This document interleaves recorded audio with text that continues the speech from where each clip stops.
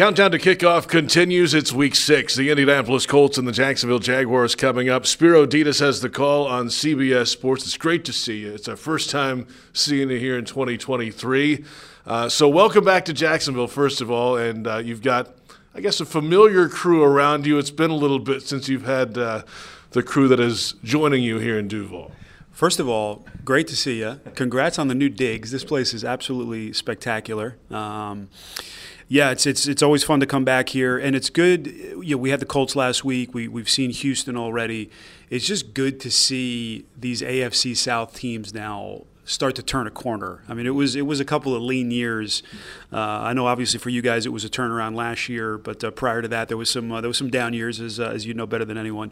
So it's just good to see now these teams now back on the rise, because when the AFC South is competitive, it just changes the dynamic of what the AFC is as a whole. So we're looking forward to Sunday. I mean, it's a huge game, obviously big playoff implications. It seems like every game in this division is huge because it's such a wide-open division. So we're all looking forward to Sunday.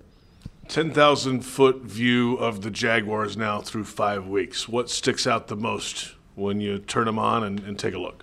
Well, the interesting thing is I think they're fine is the short answer. It's interesting now because this is a team now that has to deal with expectations for the first time, and that changes everything, right? I mean, I think people forget that as good as last year was and as good as last year turned out, people forget that they started 3-7. So, you know, to go from where they were last year to where they are now, you can make a pretty sound argument. This is a better team. This is a more well-rounded roster.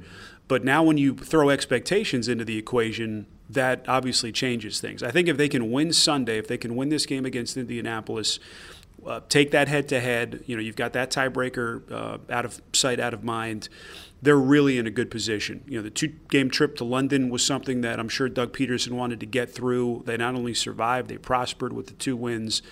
So I think this game is huge for a number of reasons. Everyone in the division is huge, obviously. But if they can get this one, I think they're really sitting pretty 6 weeks into the season. Spero, Dedes, CBS Sports with us. You know, of any coach that can get his team going and get this team going, Doug Peterson has really found a way to flip the switch for his team when he needs them to play and step up in a big way. That was the case in London. They had lost to the Texans here and just looked horrible in all 3 phases, and there was a lot of head-scratching going on. They had to go to London and figure it out. They certainly did with the 2 wins there. Just the leadership of Peterson to be able to get the team to answer the bell and answer his lead, that goes a long way. Even with a team now in year 2 under Doug Peterson, he knows how to push that button here, it feels like. I don't know how this is going to end with Doug Peterson in Jacksonville, but if they haven't built a statue of this guy by the time his career is done, I'll be surprised. He was the perfect tonic for this franchise last year. You know, not to rehash with the Urban Meyer era, but to see what he did last year. You know, he's just so perfect for, I think, a team that's in this position, young, trying to climb the ranks in the AFC. He's such a great teacher. He's a great leader. He walks into the room. You know, people know about his career.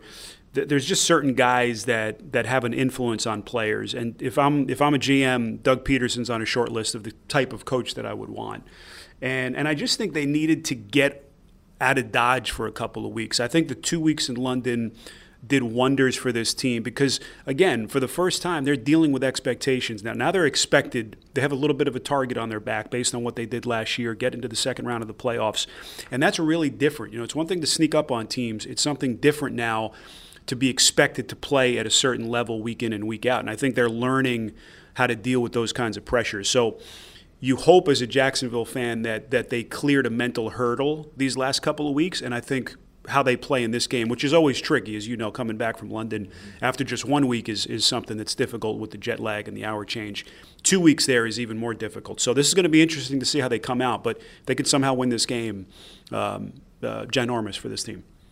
Spero, they've got skilled position players all over the place. Wide receiver, Travis Etienne's coming off his second-best career day in terms of rushing yardage. We know what Trevor can do, but it doesn't matter too much if you can't block it up front. There's been a lot of changes on the offensive line this year, a lot of new faces. The right tackle's a rookie. Cam Robinson was back last week. The interior 3 have been pushed around occasionally. Well, this is not the week to really try to figure that out. This is a front 7 for the Colts that can pound for pound keep up with any front 7 in the NFL. the challenge this week of blocking a guy like DeForest Buckner and the guys they have in that front seven. Zaire Franklin leads the league in tackles. That's the big challenge up front today. Yeah, when the season started, we were talking about the AFC South, and Adam, my partner, Adam Archuleta, agreed that the one area that was a concern for Jacksonville was the offensive line.